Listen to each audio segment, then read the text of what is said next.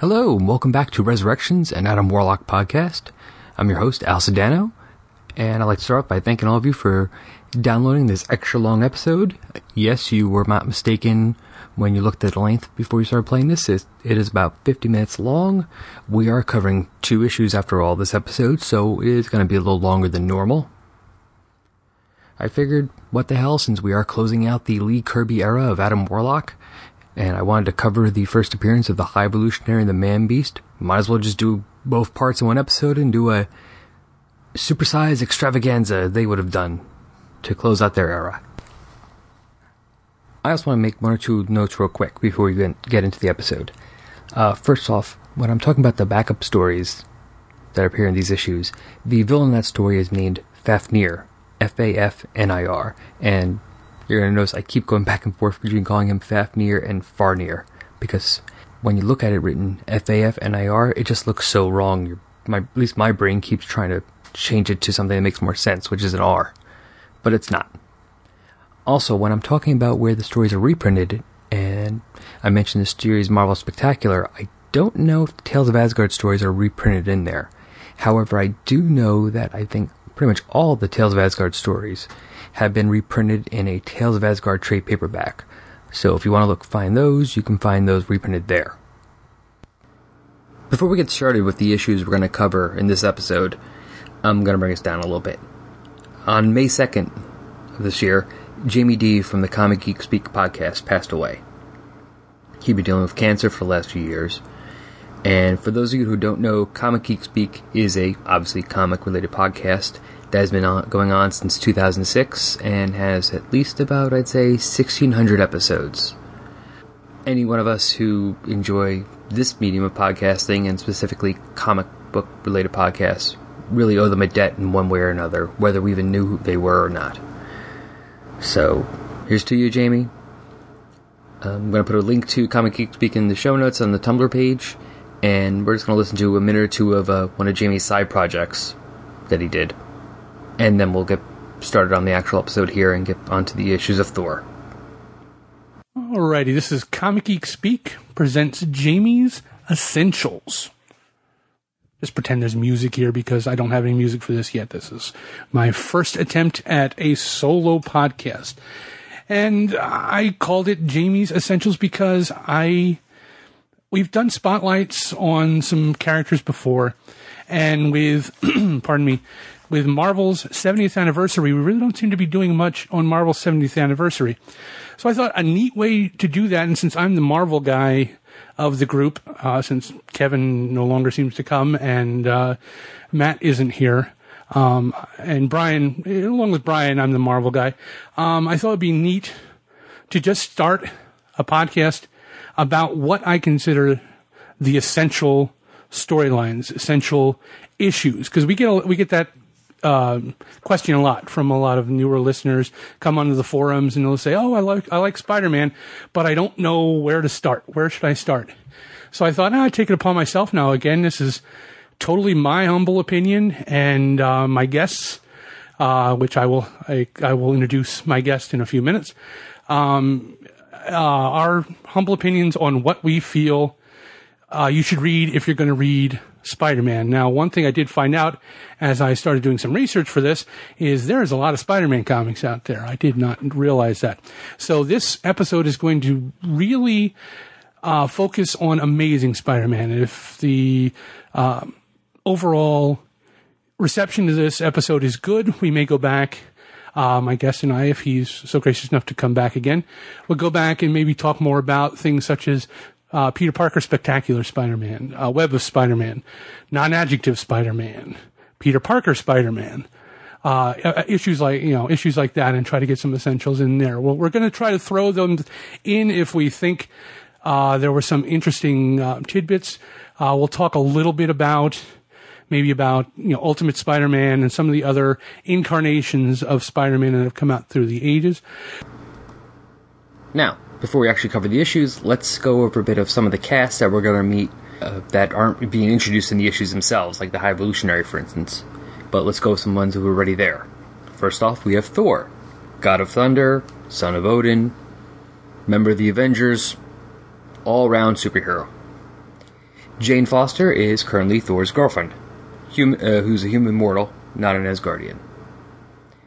We have Tananile, and also the alien race that she's a member of, the Regilians.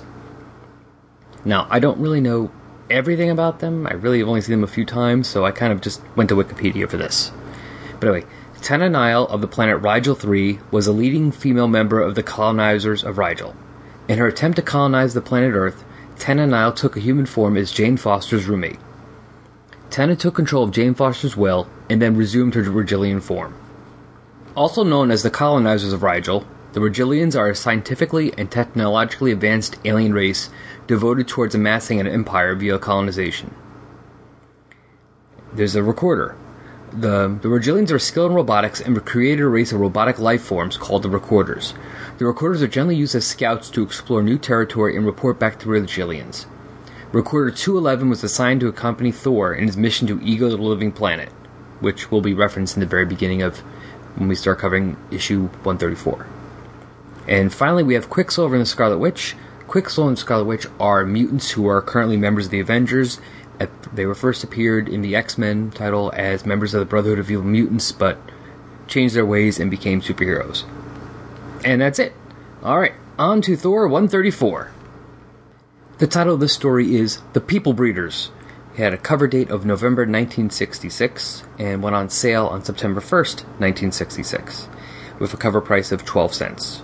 Writers Stan Lee, penciler Jack Kirby, inker Vince Colletta, letterers Sam Rosen and Art Simic, and the cover art is credited to Jack Kirby, Vince Colletta, and Stan Goldberg. Thor and the Recorder are flying in space and recapping the events of the last issue. Thor has defeated Ego the Living Planet and has vowed to stay in the Black Galaxy. Since this has somehow saved them, the people of Rigel must now give up their attempt to conquer the Earth. Thor and the Recorder are brought into a Regilian sentry ship, where the Regilians confirm this. The Regilians are also tracking what Thor thinks is a quasar, but appears to be smaller and have more energy. Unfortunately, they have to leave and aren't able to get a good look at it. If they had, they would have seen it was Galactus. If only the Thor from last episode would have known this, it would have made the search that Odin was going to send him on for Galactus a lot easier. Back on Earth, the Regilian Tananile is in a New York courtroom and receives word that her colonization of Earth has been cancelled. Thor then shows up with two Regilians and tells Tana that he does not blame her for just doing what she had been trained to do. He just wants to know where Jane Foster is. Tana does not know, as she had just sent Jane away in hopes that Thor would waste time looking for her. The other Regilians give Thor a psych search gauge that is attuned to Jane so he can find her and then take Tananile away. While Thor does not know where Jane is, we are shown. She is in a small European country in the company of Count Tagar. While in his car, she hears the Count being warned that there are armed bandits waiting for him, so they can take the wealth of Wundagore. However, the Count is not worried, as the Knights of Wundagore will protect him. Jane is confused by all of this, and wonders what she was in for and why she took the job with him. The car is, of course, attacked by bandits, and at first they just face the Count, who moves through them, as they say, like a wild beast. Before they can get the upper hand, they are attacked by the unseen Knights of Wundagore. Shortly afterwards, Thor is flying towards the same area tracking Jane. He stops when he sees a group of beaten bandits. The bandits were shaken by the sight of the Knights, and that is enough for Thor to forget his mission to find Jane and find out what these men saw. As he flies up the mountain, a steel lasso ensnares him. The lasso is wielded by the Knights of Wundagore. We see four of them at first wearing Kirby-style, medieval-esque armor and riding flying metal steeds. They take Thor to their base inside the mountain. Thor does not resist because he feels this is where Jane is. Not sure why, doesn't give a reason, but he does. Once inside, Thor requests his bonds be removed as he had come with the Knights willingly. Since they do not comply with this request, he asks more strenuously. And by strenuously, I mean he kicks the crap out of them. At this point we learn the names of several of the Knights. Sir Leopard, Sir Ocelot, and Sir Lion. After seeing Thor's display of strength, one of the Knights, not sure which one, but it's not one of the names we saw already, decides to remove his bonds as he is worthy of a more dignified entry into Wundagore. Thor wishes to finally see the faces of his enemy, and the Knight removes his helmet, saying that they are not human, they are new men. We don't see what the face looks like yet, but Thor looks shocked. At this point, we have an almost one-page interlude of Quicksilver and the Scarlet Witch from the Avengers. They had come back to Europe to renew their waning mutant powers. They stop below Wendigore and see the lights above, possibly from Thor's meeting with the Knights, or maybe just from the High Evolutionary's experiments. They recall stories of similar lights seen in the mountains the day they were born. Finally, we get our first glimpse of the High Evolutionary. He is in his lab creating the new man from a wolf. So far, we can guess that they are part animal then. In fact, in the next few panels, we can see the outline of the wolf becoming more human-like. For what we can see of the High Evolutionary, he appears to be a man in purple and white armor, with a handle on top of his head. Not sure what the handle's for, though. We now get to see what everyone looks like in a good 3/4 page panel, of Thor being restrained by a few unhelmeted new men as he meets the High Evolutionary. The new men are human-animal hybrids. Thor demands to see Jane, and since it's interrupting his experiment, the High Evolutionary just points Thor to where Jane is. What would he have done if the High Evolutionary have a clue who Jane was? Don't know. Anyway, Thor finds Jane in a classroom, teaching new men. She's teaching them about the outside world. Thor wants to take her away, as he feels there's an aura of growing evil. She does not think there's any evil, but Thor says there's more to the place than she suspects. At that moment, there's an explosion in the lab as the High Evolutionary left the wolf cooking for too long. Inside the lab, the wolf hybrid lives and hates. And we know this because those are his first words, and how the issue ends. I live, I feel, and more, I hate.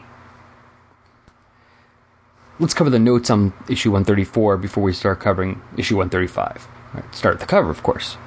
And this is a really iconic looking cover. It's Thor bursting into the room that the High Evolutionary is working in. Thor is covered in knights trying to stop him, and in the background we can see what we'll learn in the issue is the Man-Beast being created. Thor is in full color, but pretty much everyone else is in dark colors, like they're in shadow. We start the issue with a full-page splash of Thor in the recorder. It's a nice splash, but it's a bit of a letdown after the awesome cover. I really wish Kirby had been doing his collages by now, because that would have been a lot better. In page 2, how does Thor know what a quasar is? I'm accepting that Kirby's Asgard is similar to the movie Asgard. It's actually an alien civilization. But Thor still wasn't a scientist. He's a warrior. I'm not even sure if we can say this is info bleeding over from Don Blake. Besides the fact I'm not sure where we are with the Don Blake identity right now, Don was a medical doctor, not an astrophysicist. Page 3, we have Galactus. And not only do we have Galactus, but he has changed to a purple and orange outfit. And he has short sleeves, but no shorts this time. So maybe this is his spring outfit, and then the one we'll see on the cover for 168 is his summer outfit. Alright, page 5, the cops are talking about 10 of the Regillians like they're crazy for talking about going into space. Let's just forget for now how many alien attacks are shown to be in major metropolitan areas in the Marvel Universe in the late 50s and early 60s. Just look at them. They're short and yellow with really large heads. Where else did they come from? France? On page 6, we get to see a good shot of the armed bandits, and those are some really weird outfits for armed bandits. Green jumpsuits with brown boots and belts and old-fashioned red football helmets. These are like the really old-fashioned football helmets like they used in the 20s and 30s, so there's really nothing covering the face. It just looks like some kind of cloth covering their head, really. And some of the helmets have eyepieces connected to them, and some don't, with the bandit then just wearing a domino mask like Robin. So I'm wondering if they just didn't have enough money to get good helmets for everyone, and some of the newer guys just had to use stuff stolen from the local high schools. On page 7, we have Count Tagar ripping into the group of bandits. And for what we're going to learn about him in the next issue, I like him a lot. He's a cool guy. He's a badass. I'm also liking on this page how they show the initial attack by the knights on the bandits. We don't even see them until the last panel, and then it's just partially. All we see in the battle is the effects of their weapons, and I think this is done to good effect. Page 8 is Thor investigating the bandits and who beat them up, and it must be somewhere between this issue and the one we covered in episode 3, which is issue 163, that Thor starts taking something for his ADD, because here he jumps right into the mystery of who beat up this group of men. At no point does he think of Jane at all. And the next page, 9, we finally get to see the knights. Alright, they're completely covered up in armor, but at least we now somewhat have an idea what they look like. And I like Kirby's design of the knights and their flying steeds. It's a pretty cool looking scientific take on the medieval design, but damn, those colors are horrible. Bright reds and greens and orange just makes them look goofy then. It really takes away from Kirby's design. Page 11, after Thor has kicked the crap out of the knights that captured him, one of them finally removes his helmet, but it's on the last panel of the page, and Thor can see what it looks like underneath, but we can't. And I'm really enjoying the pacing that Kirby's been using in this issue. He's trying to build up some suspense of what the knights really look like, because the first time they show up, we just saw their weapons, and only get a glimpse of part of them, and the next time we saw them in full, but only in full armor, so we didn't see what they look like underneath. And they're actually even giving real clues with the names. Sir Ocelot, Sir Leopard. So it's actually not just Kirby doing this, but Stan as well. Page 12 is the page of Quicksilver and the Scarlet Witch, and it's kind of a pointless page. It really does nothing for the story, doesn't advance any plot. The only thing that makes it less useless is the fact that there's a more useless page in issue 135. I don't know why they included this. Is there a story involving them in like issue 136, or did they decide they just wanted to seed the fact that they have come from Wundagore or in that area? I don't know. Page 13, we finally got a look at the High Evolutionary, and I know I said this in synopsis, but I always think it anyway every time I see him. Why is there a handle on the top of his helmet? What purpose is it? What was the design reason for putting a handle up there? Kirby, what were you thinking? Page 14 is where we get the reveal of the new men finally, and I still think the armor looks goofy, but I like how they themselves look. And we also finally get Thor remembering why he's even in Europe. Jane Foster. And where he's demanding they showed him Jane, I'm not sure why he's demanding. I mean, yeah, he had the psych whatever probe thing the Virgilians gave him, and that's how he tracked her to Europe. But once he saw the bandits that were beaten up by the new men, he stopped paying attention. That was more following his curiosity.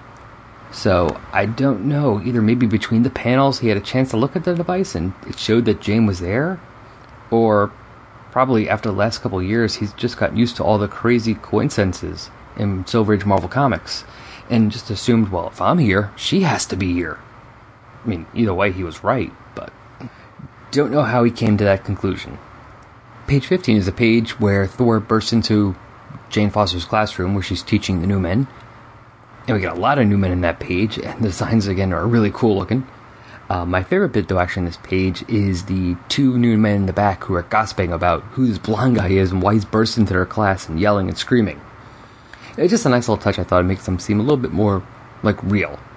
And finally, we've gotten to our last page, page 16, and we see the Man-Beast. Now, Man-Beast, he's supposed to be an evolved wolf, right? Because that's what the High Evolutionary left cooking in his machine when he got distracted by Thor. So why does he look more like Man-Bat from Batman, just without the wings? I mean, the nose looks a little baddish, and those ears, I mean, I know wolf ears are supposed to be, but they really look like big bat ears. I mean, as much as I've liked a lot of Kirby's designs in this issue, I really am not thrilled with this one, I think, the most. Great coffee. Hey. Chad, who's that strange, somber man on the cover of that book you're reading? Oh, that's H.P. Lovecraft. Oh, I've heard of him, but I never really got into his stuff. It's kind of strange and hard to read. Oh, I used to think that too, but that all changed when I started listening to the H.P. Lovecraft Literary Podcast. What's that? The H.P. Lovecraft Literary Podcast is a weekly podcast. Tell me more. Well, these two really smart and hilarious guys give a synopsis of the story, then they talk about its background, the critical views, and what it says about the author. Well, where can I listen? Let me tell you, Chris, you can go to hppodcraft.com or, heck, just subscribe through iTunes. It's that easy. Oh, Chad, I'm so excited. Now I can listen to this podcast and pretend to all my snooty friends that I actually read and understand H.P. Lovecraft. Hey, that's what I do. Oh, dear.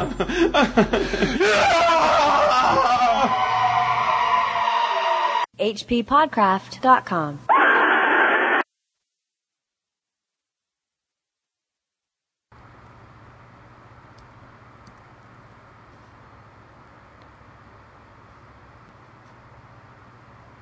Now we come to the second issue we're going to be covering in this episode, Thor 135, The Maddening Menace of the Super Beast.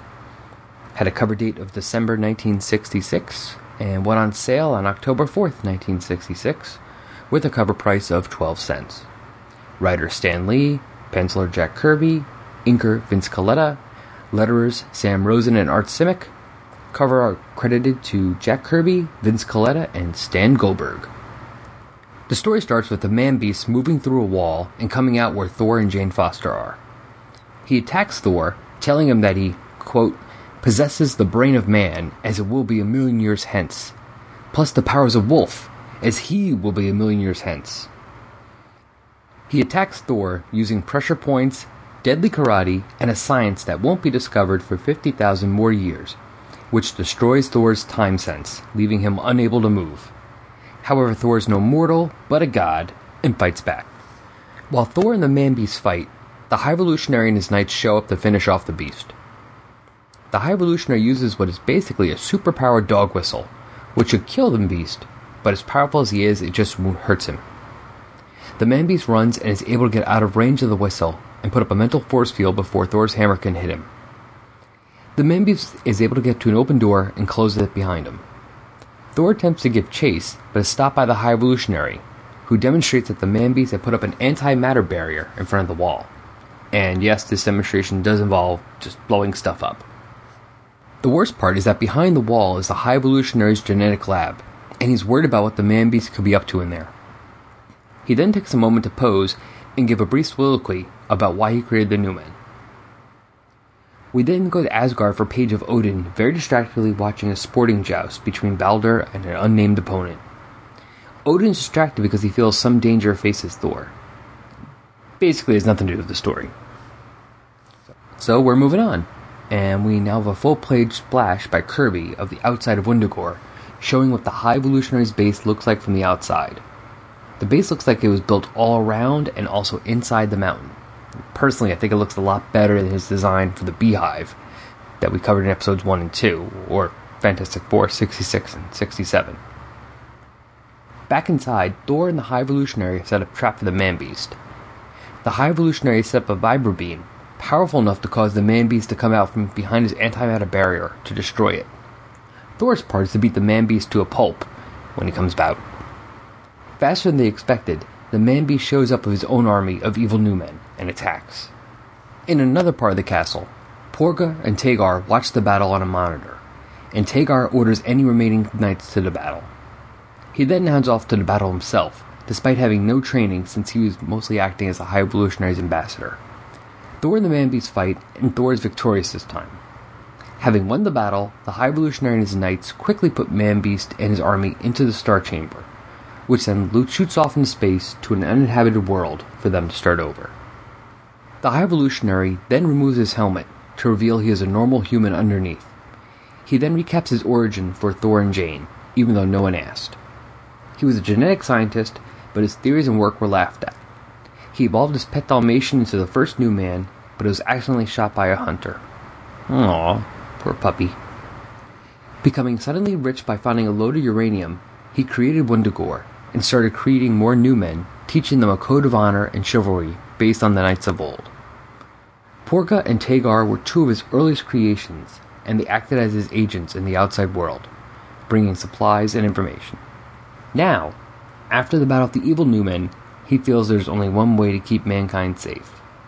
He allows Thor and Jane to depart, and the outer rocky shell of the mountain falls off to reveal all metal underneath. The whole base is a giant space ark, and it takes off for the stars. Well, let's get to the notes on Thor 135. We'll start off with the cover. The cover is by Kirby, like we said. It's Thor fighting the Man-Beast, or, well, Man-Bat, because that's what he looks like. He also only has 3 toes, the Man-Beast. Do wolves only have 3 toes? I thought they would have 5, like most dogs. But maybe I'm wrong. Anyway, it's a nice cover. Little sparse because it's only the 2 of them. It's a plain whitish background, so there's nothing in the back there. And also, it's a little awkward looking because Thor is both facing us and the Man-Beast. And the Man-Beast is facing us, so Thor's kind of crouched in front of him and bent around, so he's facing 2 of us. So it's a little awkward there, because I don't know if you could actually really be in that position. Page 1 is the opening splash page, and it's kind of interesting the way Kirby does this page, in the fact that it looks like 2 panels, but it's really only 1. Because this is the page from the synopsis where the Man-Beast is coming through the wall, if you remember, and Thor and Jane are there, and that's where he pops out. And so the right hand of the page is Thor and Jane, and the left hand of the page is just the Man-Beast coming through the wall, and with the energy and everything drawn around him of the way he's coming through the wall, it looks like they're 2 separate panels, but there really is no panel border. So that's a cool way to do it. I like that. Makes it a little different. Breaks up the page a little bit, and still it's a nice, still a splash page, but something new. At least I haven't seen him do that too much. I don't know, maybe he just did that for a little while, or maybe I just missed all the issues that he's done it in, but I thought it was a cool way to start it off. On page 2 now, and the Man-Beast is explaining, while fighting of course, that he is the mind a human will have in that million years. And I'm not really sure what that's supposed to mean based on his actions shown.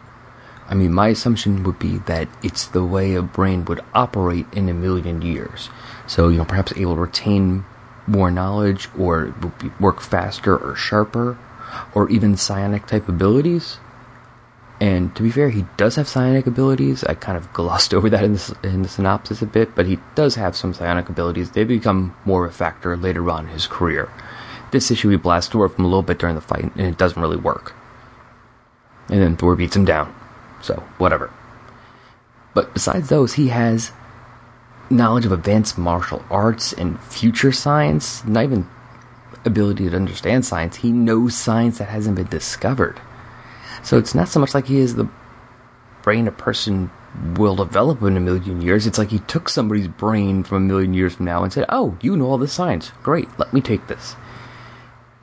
So since time travel wasn't involved, and this is just evolution, doesn't really work. Maybe he has advanced reflexes. That can go with it. So instead of it being advanced karate, as he said, it's better reflexes. But I still can't explain away the future science that he uses to lock Thor's time sense. I'm not even sure what time sense really is. I don't think that's real science. Don't quote me on that, but I think Stan might have made that part up. Page 3, the High Evolutionary is using the subsonic Discordian, which is basically just a superpowered dog whistle, to attack the Man-Beast. And, well, the panel of him using that thing is pretty funny and a bit dirty looking. But my question is now, he's wearing armor. How can you blow while wearing a metal mask? I mean, is that really possible? That's one on Kirby now. So, at least it's fair. One on Stan just now with the Super Science and Vince Karate, and now this one's on Kirby, I think. How do you blow while you're wearing a full metal mask that obviously shown to cover your lips and everything? So on page 4 and 5, I love how the High Evolutionary pulls the knowledge of what the Man-Beast is going to do out of his ass. Okay, the Man-Beast has run away from the subsonic Discordian and locks the door behind him. And Thor, goes to go after him, and the High Evolutionary stops him because that's where the Man-Beast has put up an antimatter barrier that we don't see. And we don't see him do anything. So he must have done it on the other side of the wall. And High Evolutionary just knows that he's done that. How? Well, okay, I guess let me think about. He said that it's his lab back there, so he has to assume he's doing something with his lab, because that's probably what he would do. Alright, I guess I gotta retract my statement. I have to go back and look at the actual dialogue again and say if he knew exactly what kind of barrier he's going to put up, or just that maybe he just knew it would be some type of barrier and didn't know it would be the antimatter one until he chucked stuff at it and it blew up and he went, oh, antimatter. Alright, never mind, forget that. I'm a moron. High Evolutionary was right. Damn you, Stan. All of a sudden you're bringing logic? How could you do this to me? That's just not fair. Page 6, we have the completely useless page. Unlike in 134, we had a mostly useless page, the one about Quicksilver and the Scarlet Witch. The last panel actually first shows the High Evolutionary, so it's not completely useless. And also, if, Quicksilver and Scarlet Witch are going to be in the next issue or two of Thor, I didn't see them on the covers when I looked at the covers, but it's possible. Or, at the very least, it does see the fact that that's where they were born, as in Wendigore, or at the base of Mount Wendigore, so, it's not completely useless, although it is kind of useless to the story. But this page in Asgard is completely useless. It's just about Odin having a sense of forbidding of something about to attack Thor, or some danger about to befall Thor. Man-Beast is already attacked. He's already befallen the danger. This is the part of the pacing. I liked a lot of the pacing that's been done, especially last issue. This one is not so good. This would have made more sense maybe the last page of last issue, or the first page of this one, to, end that, or even start it off, and then we go into the actual danger Thor's in. But when he's already in the danger, it just doesn't do anything for the story. In contrast, page 7 is a much better page. It's the full page splash of the outside of the High Evolutionary's base at Wendigore, and it shows the entire mountain it's in, and all the stuff he has built around it. You have all these kind of these buildings around outside, and these pipes and tunnels that seem to go into it. So by looking at that, you can assume it's not just built around the mountain, but he's hollowed out at least part of the mountain and has the base inside as well. And actually, by the end of the issue, we learn how correct an assumption that it is actually the entire mountain has been either hollowed out, or he built a base and then put rock around it. Most likely, it's the entire mountain's been hollowed out. That just would make more sense, I think, than trying to put rock on that side of metal. Page 9, the Man-Beast and his new army attacks. And besides the fact that a lot of these creatures are pretty cool looking as well, nice designs by Kirby, if you look on the right-hand part of the panel, it's the Red Hulk. It looks just like Red Hulk, well, maybe a little chunkier, but it's the Red Hulk. So Kirby created the Red Hulk. Who knew? Page 10, all I have to say is Count Tagar is a damn badass. I love this guy. Now, I know he doesn't really become much of a major character, which is a shame, but I do want to see where he pops up next and what he does. Even he's like a Silver Age Wolverine. Hell, he's even fighting in a white tank top, which Wolverine is one of the few guys I can think of who fights a lot in some kind of white tank top. But I love that. He's not trained for combat, really. He was meant to be an ambassador, but he doesn't care. He's off to fight. He's loyal, and he's off to fight. And that's pretty awesome. And I forget the name of the big metal gloves he puts on, but they do look like the Satan's Claw from the Steranko era of S.H.I.E.L.D. And going with that fight, page 11 is it's a splash page of the fight between Thor and the High Evolutionary and his new men against the Man-Beast and his evil new men. And it's really cool looking. It's worth finding. I hope you guys are able to see it, either whether you're able to find it yourself somewhere, or at least I hope in my search for scans of pages I'm able to find that one to put on the Tumblr page, because that's a really awesome fight page. I said it before in the last few episodes, and I'll say it again, this Thor run actually is Lee and Kirby at the height.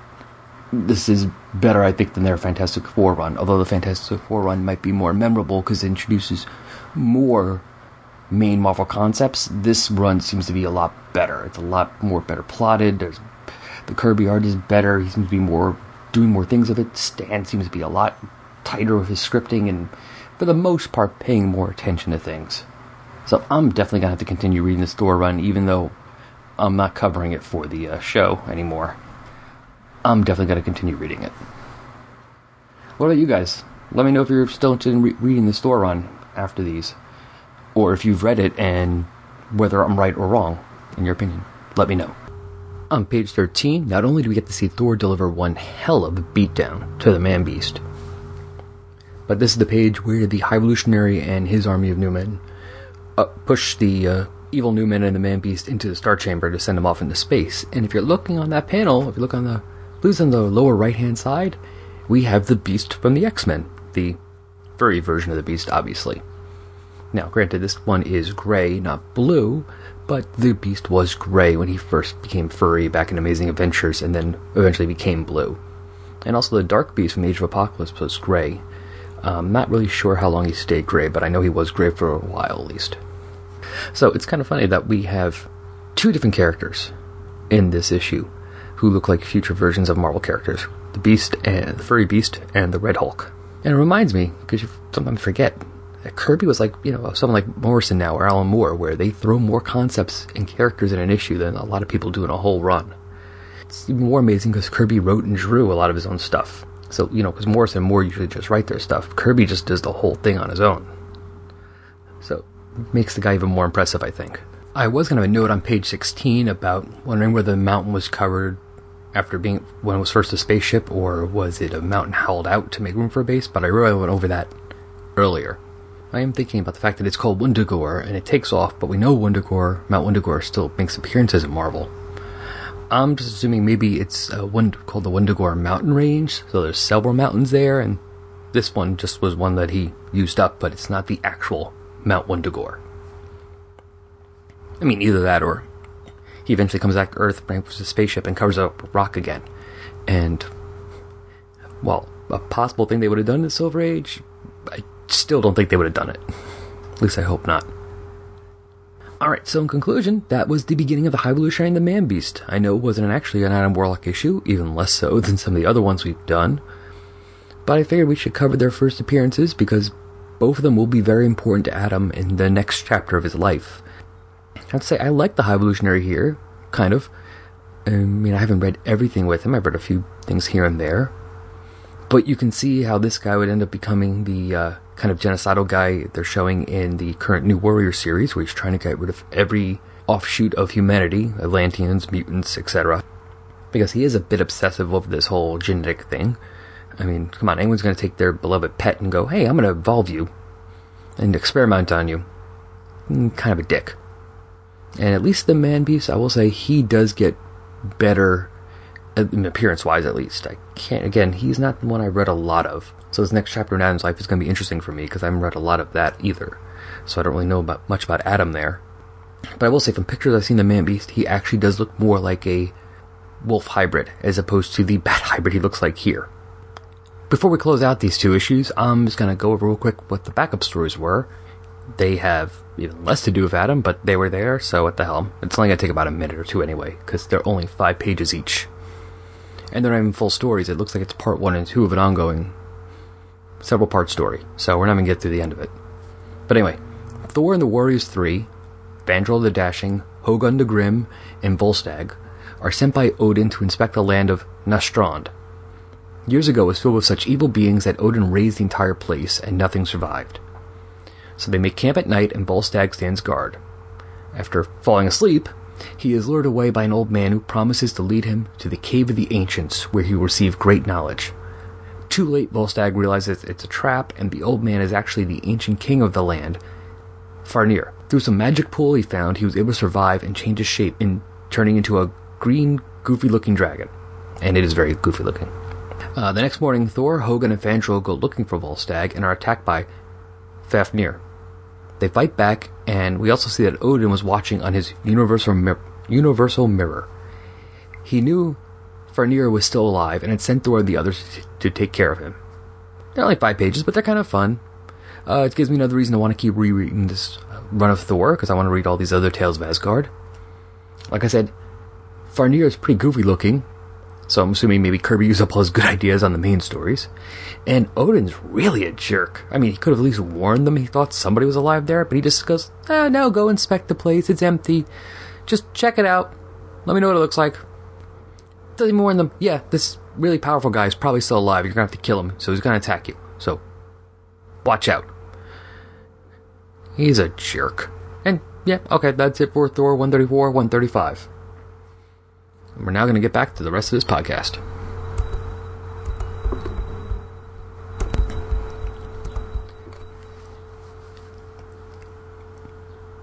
If you're interested in reading these issues yourselves, and you don't already have it, there are a few ways of getting it besides buying the originals, of course. There are a couple reprints. Both of them were reprinted in the Thor reprint series Marvel Spectacular, which started in 1973. Issue 134 is reprinted number 5, and issue 135 is reprinted number 6. They are both also reprinted in the Essential Thor Volume 2, Marvel Masterworks The Mighty Thor, hardcover Volume 5, Marvel Visionaries Jack Kirby, hardcover Volume 1, and the Thor Omnibus hardcover Volume 2. Digitally, the only place I can find them was on the Marvel Digital Comics Unlimited website. As far as I could tell, you cannot buy them through Comixology or anything else like that. Now, of course, I'm only talking legal ways. If you have other nefarious ways of getting comics digitally, I am not saying this is not out there. I am sure it is. It's now time to check in with Adam's friends and see where they are these months. And Adam really doesn't have any friends because A, the other titles appeared in his Fantastic Four and he never met any of them in it. But also because this is all before he even was first appeared. But anyway, the Fantastic Four on these 2 months that the Thor 134 and 135 were released were on issue 56 and 57 of their own title, so they are 10 issues away from Adam's first appearance. Issue 56 is Claw, the Murderous Master of Sound. On a verge of a breakthrough while researching subspace, Reed, Sue, and Ben are menaced by the reborn Claw. The Master of Sound gets more than he bargained for in a battle atop the Baxter Building. And Fantastic Four 57 is Enter Dr. Doom. When the Wizard and the Sandman attempt an escape from state prison, the Fantastic Four must heed the call. Meanwhile, Dr. Doom hatches a scheme to relieve the Silver Surfer of his most prized possession. Reed and the team will need to be on their game to tackle this crime wave. Oh, is that the issue where the Dr. Doom steals the Surfer's powers and is riding a surfboard? I love that image. It's just crazy. Oh, I gotta look for that one now. I think I gotta read that.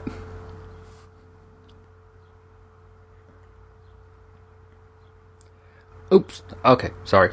I'll stop reading. I probably should finish this show first. Where was I? Oh, yes. Okay. Adam's powers. So, in Adam's powers, we've been going over powers Adam's been exhibiting since, if you read enough Adam Warlock, you see his powers keep fluctuating. They change a lot, especially depending on which life he's on. So far, we've covered, in the last few episodes, we've covered the powers he's shown before he went to his first cocoon, while in his first cocoon, and then his first life, which we saw in Fantastic Four 67 and Thor 165. Adam's second life, which is Thor 165 and 166. First off, we see he has some kind of telekinetic ability, as he uses that to throw Thor and Balder down the hall without touching them, which was on 165, page 13. And he also uses that to cause the roots to come out of the ground and grab Balder in issue 166, page 7. He has teleportation, because that's what he uses to take himself and Sif away. Issue 165, page 14. Energy blasts, at least strong enough to stun Thor, so they're pretty strong. Issue 165, page 16. He's pretty invulnerable, because he's able to stand Mjolnir being thrown at him. That's issue 166, page 8. He can create force fields, like he uses to trap Sif in. Issue 166, page 8 again. And obviously he has super strength, because he's able to use that to fight Thor. Issue 166, page 9. I think next episode I'm going to make a list of all the ones he's exhibited so far in this first chapter of his life, in the him chapter, let's call it. And we'll see if there's anything that's constant. Anything has a lot of, or do they completely change each time? Ready to form Voltron!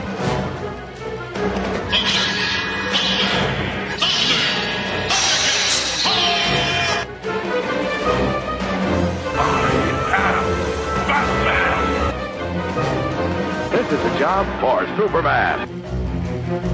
Power Rangers! Right away, Michael. Autobots, transform! By the power of Grayskull! For the honor of Grayskull! Hello, I'm the Doctor.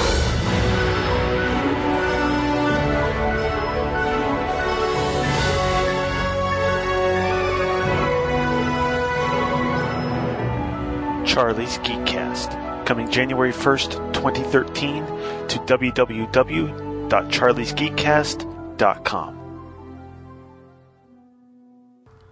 This would be the part of the show where I would read your emails, but again, we have no emails.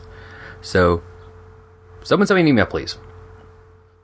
Actually, if you want to wait, because, like I said the other time, Keith Mason sent his email on March 13th, and W. Blaine Dowler sent his on April 13th.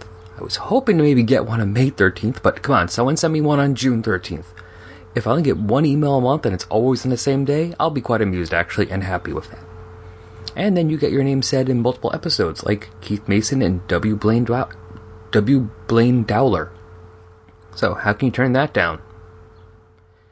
But, anyway, besides the email, you can also go to my Tumblr site, resurrectionsadamwarlock.tumblr.com. Not only is the show posted on there if you want to download it directly, but I also do put up scans of pages from the episode and pictures of characters from it and other little notes and anecdotes and links to things I think are interesting or relative to the show that happen in between recordings.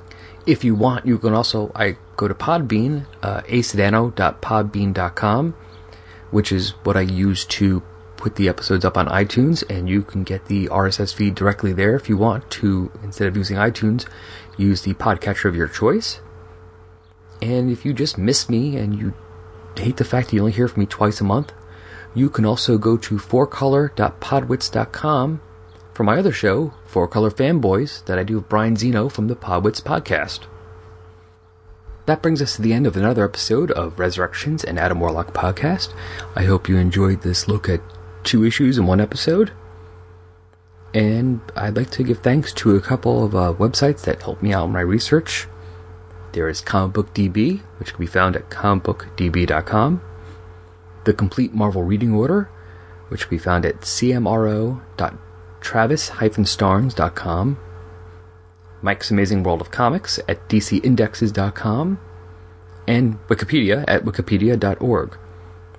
Links to all these sites, as well as the other sites and podcasts mentioned or promoted in this episode, like Four Color Fanboys, Charlie's Geekcast, Comic Geek Speak, and the H.P. Lovecraft Literary Podcast, will be found on the show notes on my Tumblr page. I will be back on or about June 1st with episode 8, where we will start covering the second chapter of Adam's life with Marvel Premiere number 1. Hope to see you guys there.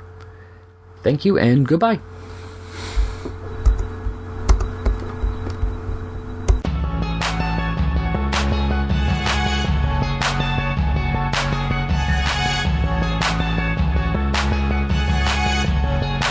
Resurrections and Adam Warlock podcast is a fan-made production, and I make no claims of ownership or copyright over Adam Warlock, the Mighty Thor, Odin, the High Evolutionary, the Man-Beast, Red Hulk, or any other characters that appear or are mentioned in this episode. All these characters are copyrighted and owned by Marvel Comics, which is also owned by Walt Disney Corporation. Please don't sue me, Disney. The opening music for this podcast is Intro Pompeii by Lino Rise, and the closing music is Dark and Dramatic by DJ Puzzle. Both are licensed by the Creative Commons license. You can find Lino Rise at free-intro-music.com and DJ Puzzle at peaceloveproductions.com. Links to both can be found on the Tumblr page.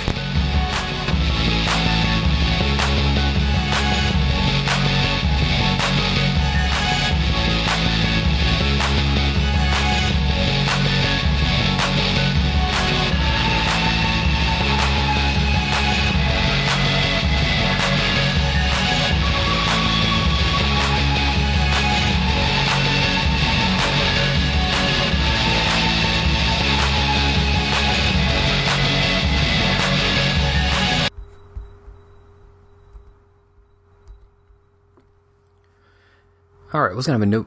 Oh, did I start recording? Yes, I did hit record.